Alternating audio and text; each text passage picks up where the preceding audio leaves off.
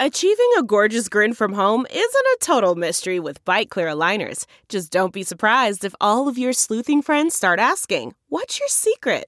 Begin by ordering your at-home impression kit today for only $14.95. Bite Clear aligners are doctor-directed and delivered to your door. Treatment costs thousands less than braces. Plus, they offer flexible financing, accept eligible insurance, and you can pay with your HSA FSA. Get 80% off your impression kit when you use code WONDERY at Byte.com. That's BYTE.com. Start your confidence journey today with Byte.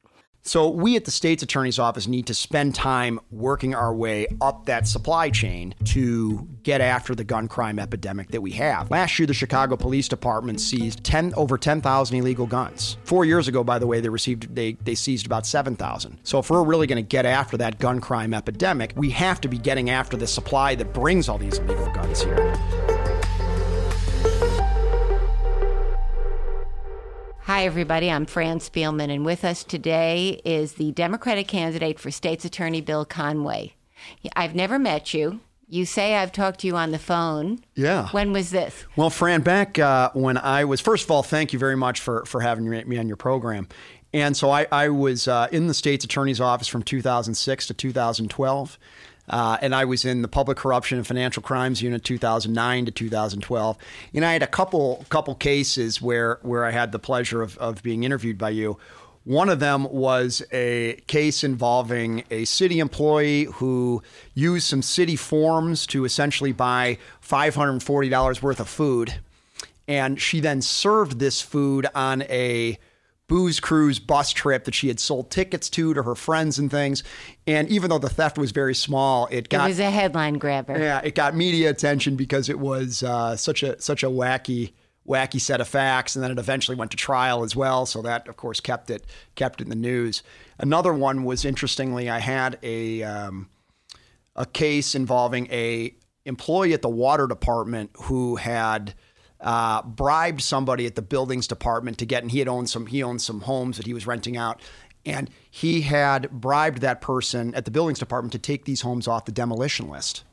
So, so that was a case that got some press because you had city employee kind of bribing city employee, but even though it was not a city thing. And that actually went to a jury trial, and the city IG was heavily involved in the investigation of that as well. So those are a couple I can think of. I think there was a couple more too, but they would have been short. And I'm sure you interviewed many assistant state's attorneys during that time. Well, I haven't done it recently because there hasn't been a lot of involvement by the state's attorney in public corruption. Should there be? And why isn't there? Oh, clearly there should be. Yeah. Clearly the state's attorney's office should be doing work on the public corruption side.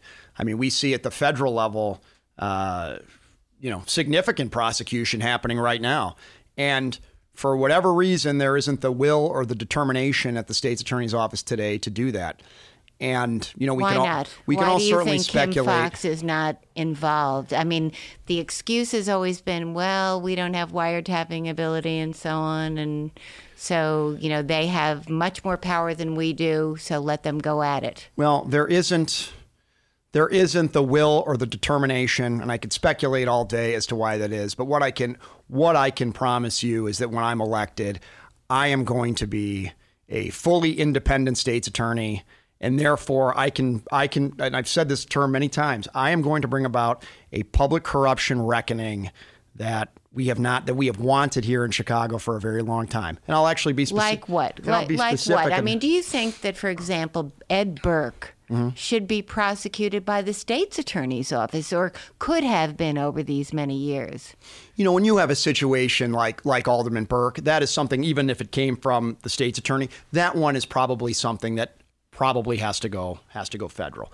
But you have all these inspectors general who do really fantastic work. I think there are 11 of them in Cook County, and they do great work. And they will take their cases to the U.S. Attorney's Office first.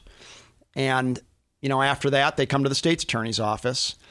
And, these are cases that, and I've seen them on many occasions, of course, where they oftentimes will require subpoenaing some bank records, lock somebody into the grand jury, maybe two people, and they are ready to go for indictment.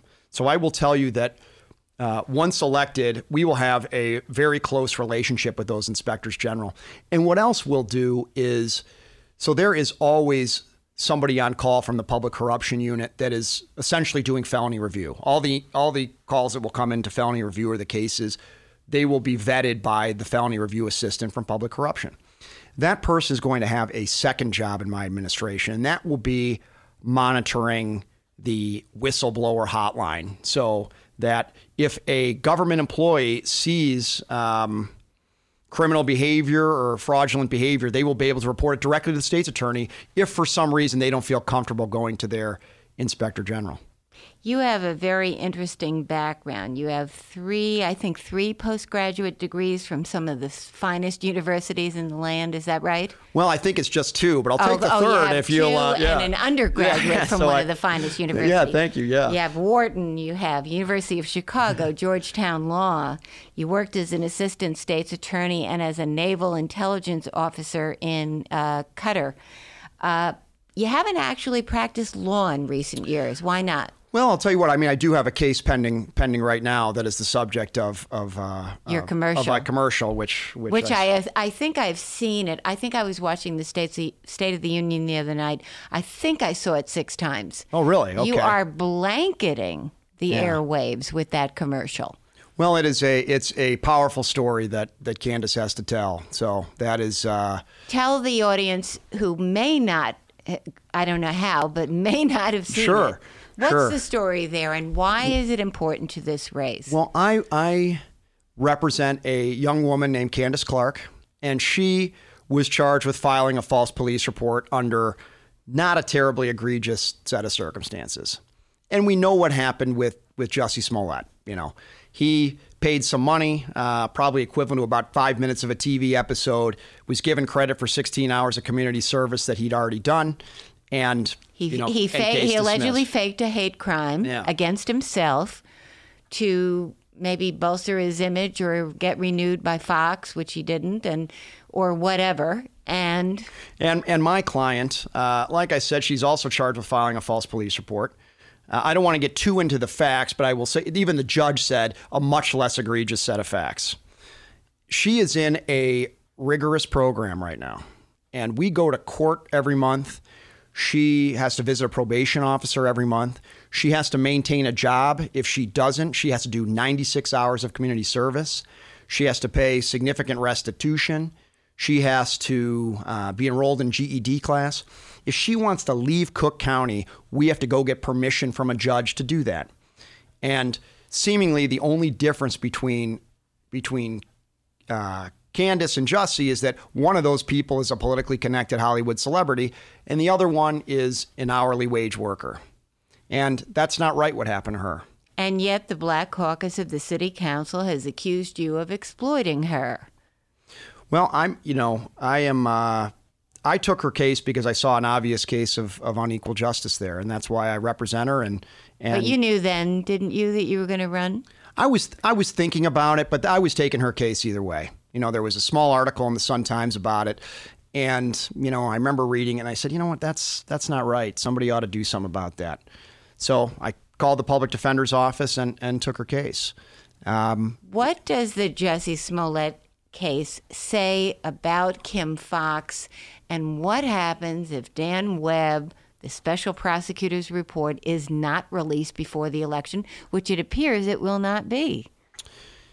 It's an obvious, there's a lot of issues with that case, and they, perhaps speak to the office in a wider capacity. I mean, you have a case, obviously, of unequal justice that we've discussed, but you also have, certainly the issue of integrity. The state's attorney of Cook County really needs to be a beacon of public trust. And she obviously told untruths to the public and the media several times during the course of the investigation. And then you also have the issue of just incompetence in terms of thinking that she could recuse herself and not her office in that, which is obviously incorrect, which is what has prompted the investigation by Mr. Webb, of course. But is it part of an underlying problem in the office, or is it an isolated case where she blew it? Well, I also point to the Sun-Times reporting about her connections with Alderman Burke. What we know about that is she, after running as a reformer, she then did the ultimate insider rite of passage by holding a fundraiser at Alderman Burke's house. And then that was some house, boy. They had a lot of fundraisers over there. Yeah, they sure did. And, it was certainly interesting that President Preckwinkle and the other mayoral candidates returned the money that they received from those fundraisers. But Ms. Fox, I know she's returned Alderman Burke's, but she has kept the remaining money that Alderman Burke bundled for her, which seems wild. Shocking, in fact. But even beyond that, the fact that right after she gets in office, signs off on a $2 million property tax rebate, which according to the Sun-Times was the biggest property tax rebate given in the first 11 months in office.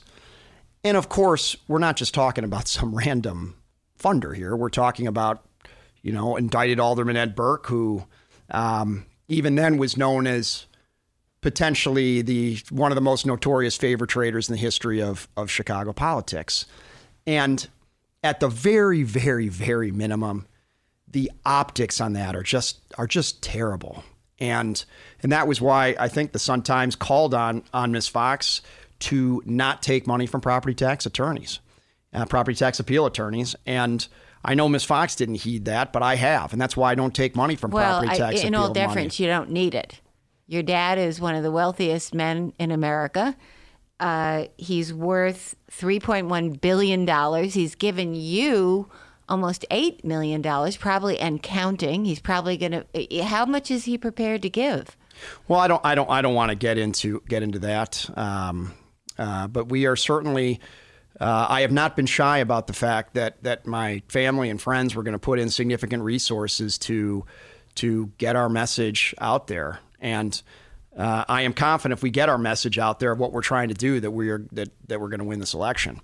But I think it is important that the state's attorney be independent. And we all know in this town, when an entrenched political machine puts somebody in power, that person then seemingly owes the machine. And I can promise you, because I won't owe the machine, that I will be an independent state's attorney, and that's why I can promise you the public corruption reckoning that I have. But how do you get around the image, and maybe some of this is jealousy of wealth, how do you get around the image that you are a rich man's son whose father is trying to buy him an office? I love my dad. He has been a great father to me. But it's worth noting I have never worked at his firm. I've dedicated the bulk of my career to public service, working at the state's attorney's office and serving in the U.S. military, of course. And that's why when elected, I'm not going to owe anybody anything. Right, but how do you get around that image of the poor little rich boy whose father's trying to buy him an election? Well, I'm putting forward my message of what I'm trying to do. We are going to really balance our criminal justice reform efforts, get after the gun crime epidemic we have here by really disrupting the supply chain that brings all these guns here, and getting politics out of the office. And we are going to put forward that message, and I'm confident that the voters will respond, and I'll be elected on Election Day. What was it like growing up as the son of a billionaire? People like to know this. Well, I was actually, my father was a great father, but I was actually raised by my mom. My parents were divorced when I was real young. My mom was a executive assistant at Illinois Institute of Technology, and my mom was a great mom, and I'm grateful for everything. I'm certainly grateful for my father, but I always kind of hate these questions because my mom did a great job raising me and has been there for me every step of the way. And my mother is a tough lady. My mother, in fact, during the course of this campaign, actually became a 2-time cancer survivor. So my mom is a great lady and a tough lady. And I often say that the criminals of Cook County are lucky that she's not running for state's attorney. So are you saying that you didn't grow up in wealth? I mean, your mom was working and she was raising you as a single mom, but wasn't your dad providing My dad has been supportive. So I don't want to shy. So what was it like to be the son of a billionaire? Yeah, I never was really exposed to that though when I was growing up. Where did you live? We lived in Lakeview. I grew up in a 2-bedroom apartment in Lakeview. I had a great upbringing. I don't want to be. Everyone should have my Did you my go to problems. Latin school? I did. I did go to Latin school. So your dad paid for that, and so you lived in this 2-bedroom apartment, but he was supporting you to do the things that you needed to educationally. At least. My father has been supportive and been there for me, but. I never have felt like I grew up in some kind of billionaire household or anything. That just wasn't my So wasn't the my privilege upbringing. that you had was the education, I guess. Then you Certainly. had the ability to go to Latin, the ability to go to the finest schools in the land. No tuition problems there. That is true. My father my father and family is a big believer in the importance of education, and I am fortunate that I have received a good education. And now he's opening this wallet of his for unlimited to help you here. Pretty much. Is there a limit to what he's prepared to give? Well, I don't want to get into that, but like I said, I've never been shy about the fact we were going to put significant resources in this to get our message out. And the fact of the matter is because I don't want to take any money that would create a conflict of interest for the state's attorney's office. You say you're running to enact real criminal justice reform. What do you mean by that? Kim Foxx says she's done that. Well, there are two parts of it, and I actually prefer. I've said real in the past, but I prefer to say the word balanced criminal justice reform, because what we have to do is we have to remember the importance of, or really the purpose of jail, in the sense that jail is a place for people that are a danger to the community, and we still have a lot of people that go to jail for being poor or addicted or mentally ill. And I know that bail reform has tried to get after much of that, and I'm in favor of certainly those parts of it. But at the end of the year, we had 259 people in Cook County Jail who could be bonded out for less than $1,000. And that doesn't make much sense. Even putting aside the humanity of it, it costs about $160 a night to house somebody. But that also said, if somebody commits a crime with a gun, if somebody commits a violent crime, I think that person should be kept in jail because they've indicated that they're a danger to society. And the Bail Reform Act allows for that to happen. There are certain charges that are known as discretionary no bail charges, where the state's attorney's office can file a petition asking for the person to be held no bail. Cases where somebody is charged with armed habitual criminal or criminal sexual assaults or possession of a machine gun, possession of a gun by a felon are some of the ones that come to mind. And the state's attorney's office can file these petitions asking for the person to be held no bail. But until recently, that wasn't happening at all, and it's now happening very minimally. And the reason it's happening at all is because the appellate court recently said to them in a case of People v. Gill, saying you need to be filing these petitions if to hold these folks without bail. You say also that you want to apply lessons learned as a naval intelligence officer to go after and use innovative strategies to go after the flow of illegal guns. How? What? So when I was deployed to Qatar and then forward to Afghanistan, my job was figuring out where does the Taliban get its money from? And the reason we wanted to find that out is because we did not want them to have the ability to buy weapons to attack us, to attack our troops. And when we look at gun cases here, you have somebody who commits a crime with an illegal gun. They probably bought that gun from their friend. The friend probably bought out of the back of a trunk of a car with 7 or 10 guns in it. Those probably came from a house with, say, 30 or 40 guns in it. And those probably came off a truck with straw buyers and things of 150 to 200 guns, say. And at the local level, we spend a lot of time continuing to pick off the single gun user. And at the federal level, they'll take the house or the truck if it comes to them, but they shouldn't spend time taking individual gun cases. That's just not what they should be doing. So we at the state's attorney's office need to spend time working our way up that supply chain to get after the gun crime epidemic that we have. I mean, last year, the Chicago Police Department seized over 10,000 illegal guns. 4 years ago, by the way, they seized about 7,000. So if we're really going to get after that gun crime epidemic, we have to be getting after the supply that brings all these illegal guns here. But also you have the issue of the demand side. If you have someone who's caught walking down the street with an AK-47 and they bond out the next day, that sends the wrong message to the community. And also there's a problem on the demand side of that as well.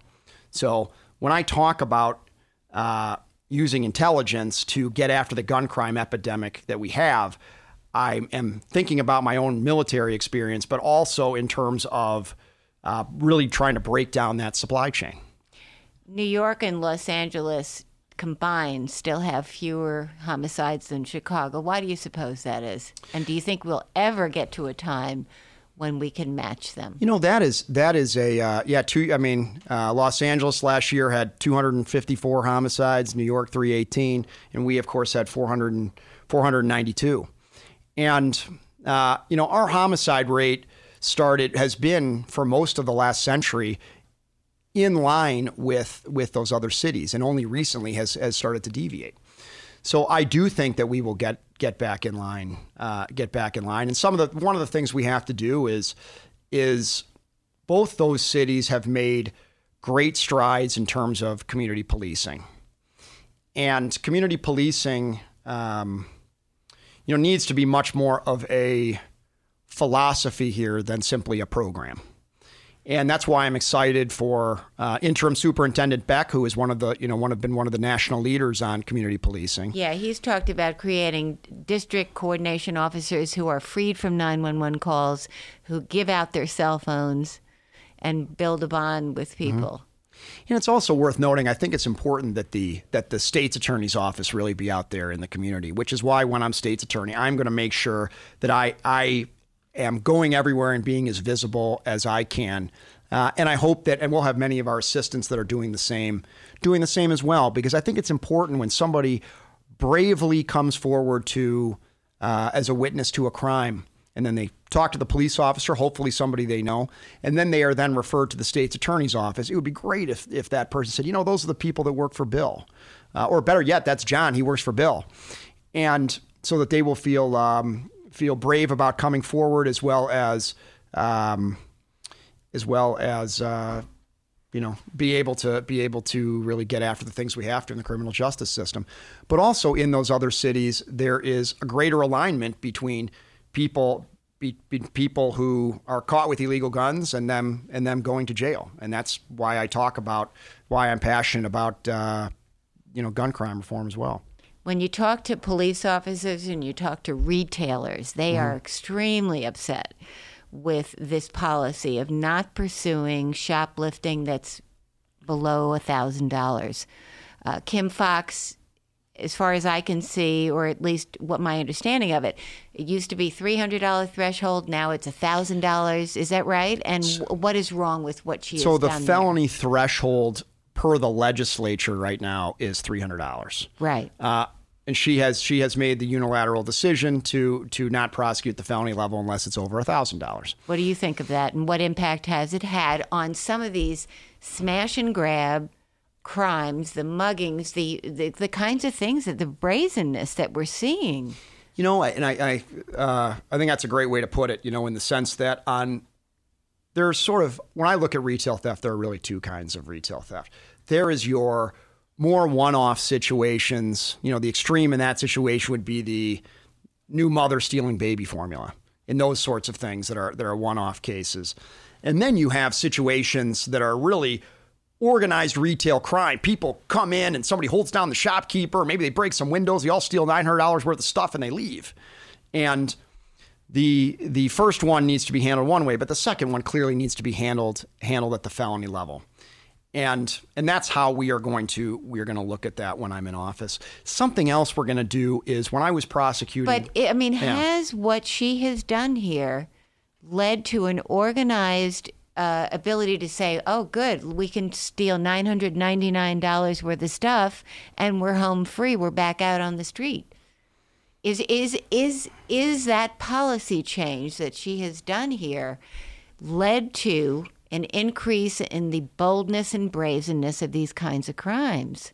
It certainly looks that way. It's been reported in many media outlets, both from experts as well as from retailers, that it has led to that. So certainly looks that way. You have people on Michigan Avenue just busting windows and grabbing jewelry or coats or whatever, and then they drive off, and we've seen the video of it. Yeah. Is that why it's happening that way, or what's the reason we've seen so many of this? Well, it looks like that is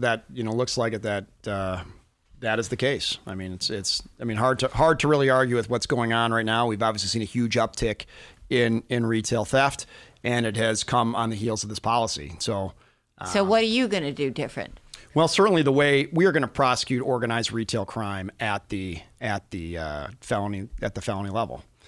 And even if we can, there are ways to do it as a retail theft case, and there are even ways to do it as a part of a continuing financial crimes enterprise.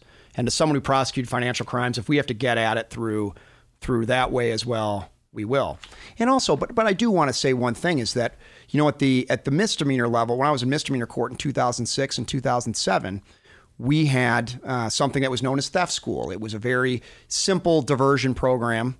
Someone had to go for a day or two and hear about how theft is bad and things. And it wasn't a huge punishment, but at least it was something to do for folks. And, I think when we talk about crime, oftentimes people think there's two choices of let everybody go and lock everybody up.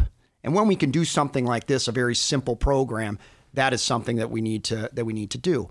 And I know the county cut this program several years ago, but we are going to bring that back. And if I have to get that privately funded, I will.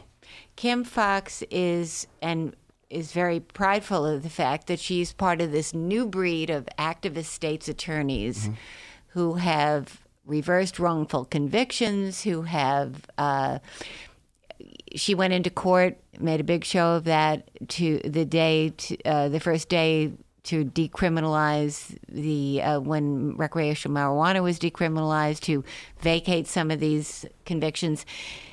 Are you concerned that she will, if reelected, push for decriminalization of other kinds of drugs? Are you worried about the kind of activism, and what's the problem with the kind of activism that she has shown in the state's attorney's office? Well, that is something that would of course be up to the legislature, not to the state's attorney's office. Would she advocate for it even? When I look at wrongful convictions, if we have any information that indicates that somebody that was proven guilty beyond a reasonable doubt and that was incorrect, that conviction should be vacated. And I will advocate for that too.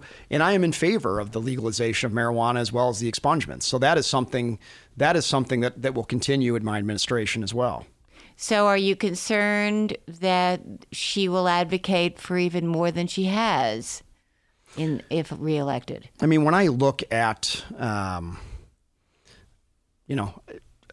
I obviously can't speak for Ms. Foxx, and I'm also pretty confident she's not going to get reelected. So I'm not as concerned about that. But when we talk about drug crime, we really need to be thinking about that in the criminal justice system much different than we do today. Drug cases are roughly 40% of all the felonies prosecuted in Cook County. And on the possession side, we need to be looking at that over time as much more of a public health problem than something that can be solved in the criminal justice system. I mean, the dealers that hand out free samples the day before payday in some of our neighborhoods, those we got to prosecute the heck out of those people. But the possession, folks, is something we need to be thinking about that in a much different way. And I look to the example of Portugal. Portugal used to be one of the most drug-heavy countries in the European Union. And they tried to lock everybody up, and it didn't work. And then they changed their methodology to really focusing much more on treatment for folks, for drug possession folks. And now they are one of the lowest drug using countries in the European Union. How do you feel about these safe sites for drug use? I think that's one where the devil's in the details, because she's all for that.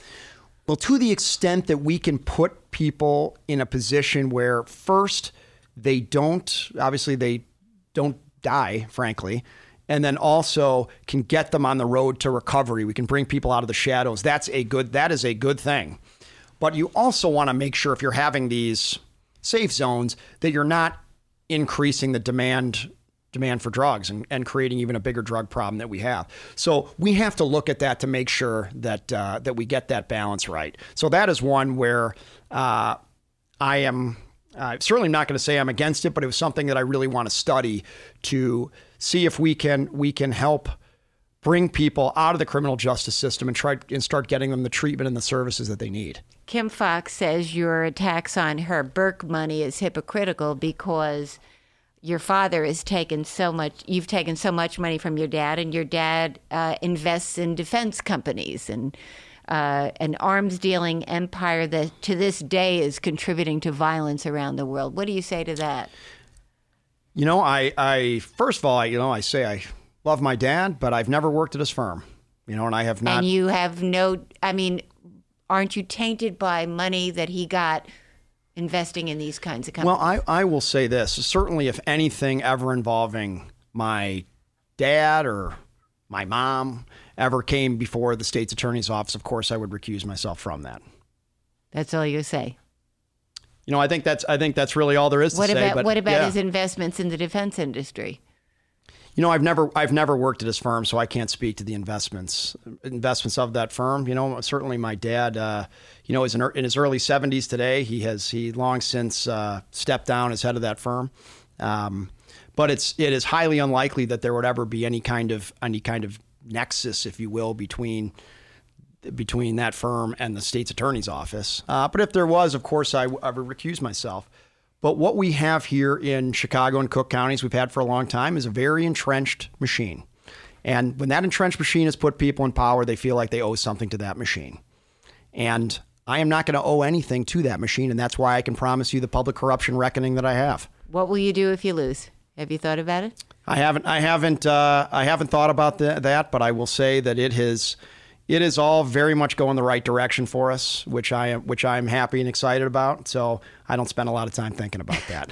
Okay, Bill Conway, thank you so much for joining us. Best of luck to you in the election. And thank you, Fran. I hope it's not another man or woman win. I hope it's not another 10 years before you interview me again. Okay. And we'll see you all next week.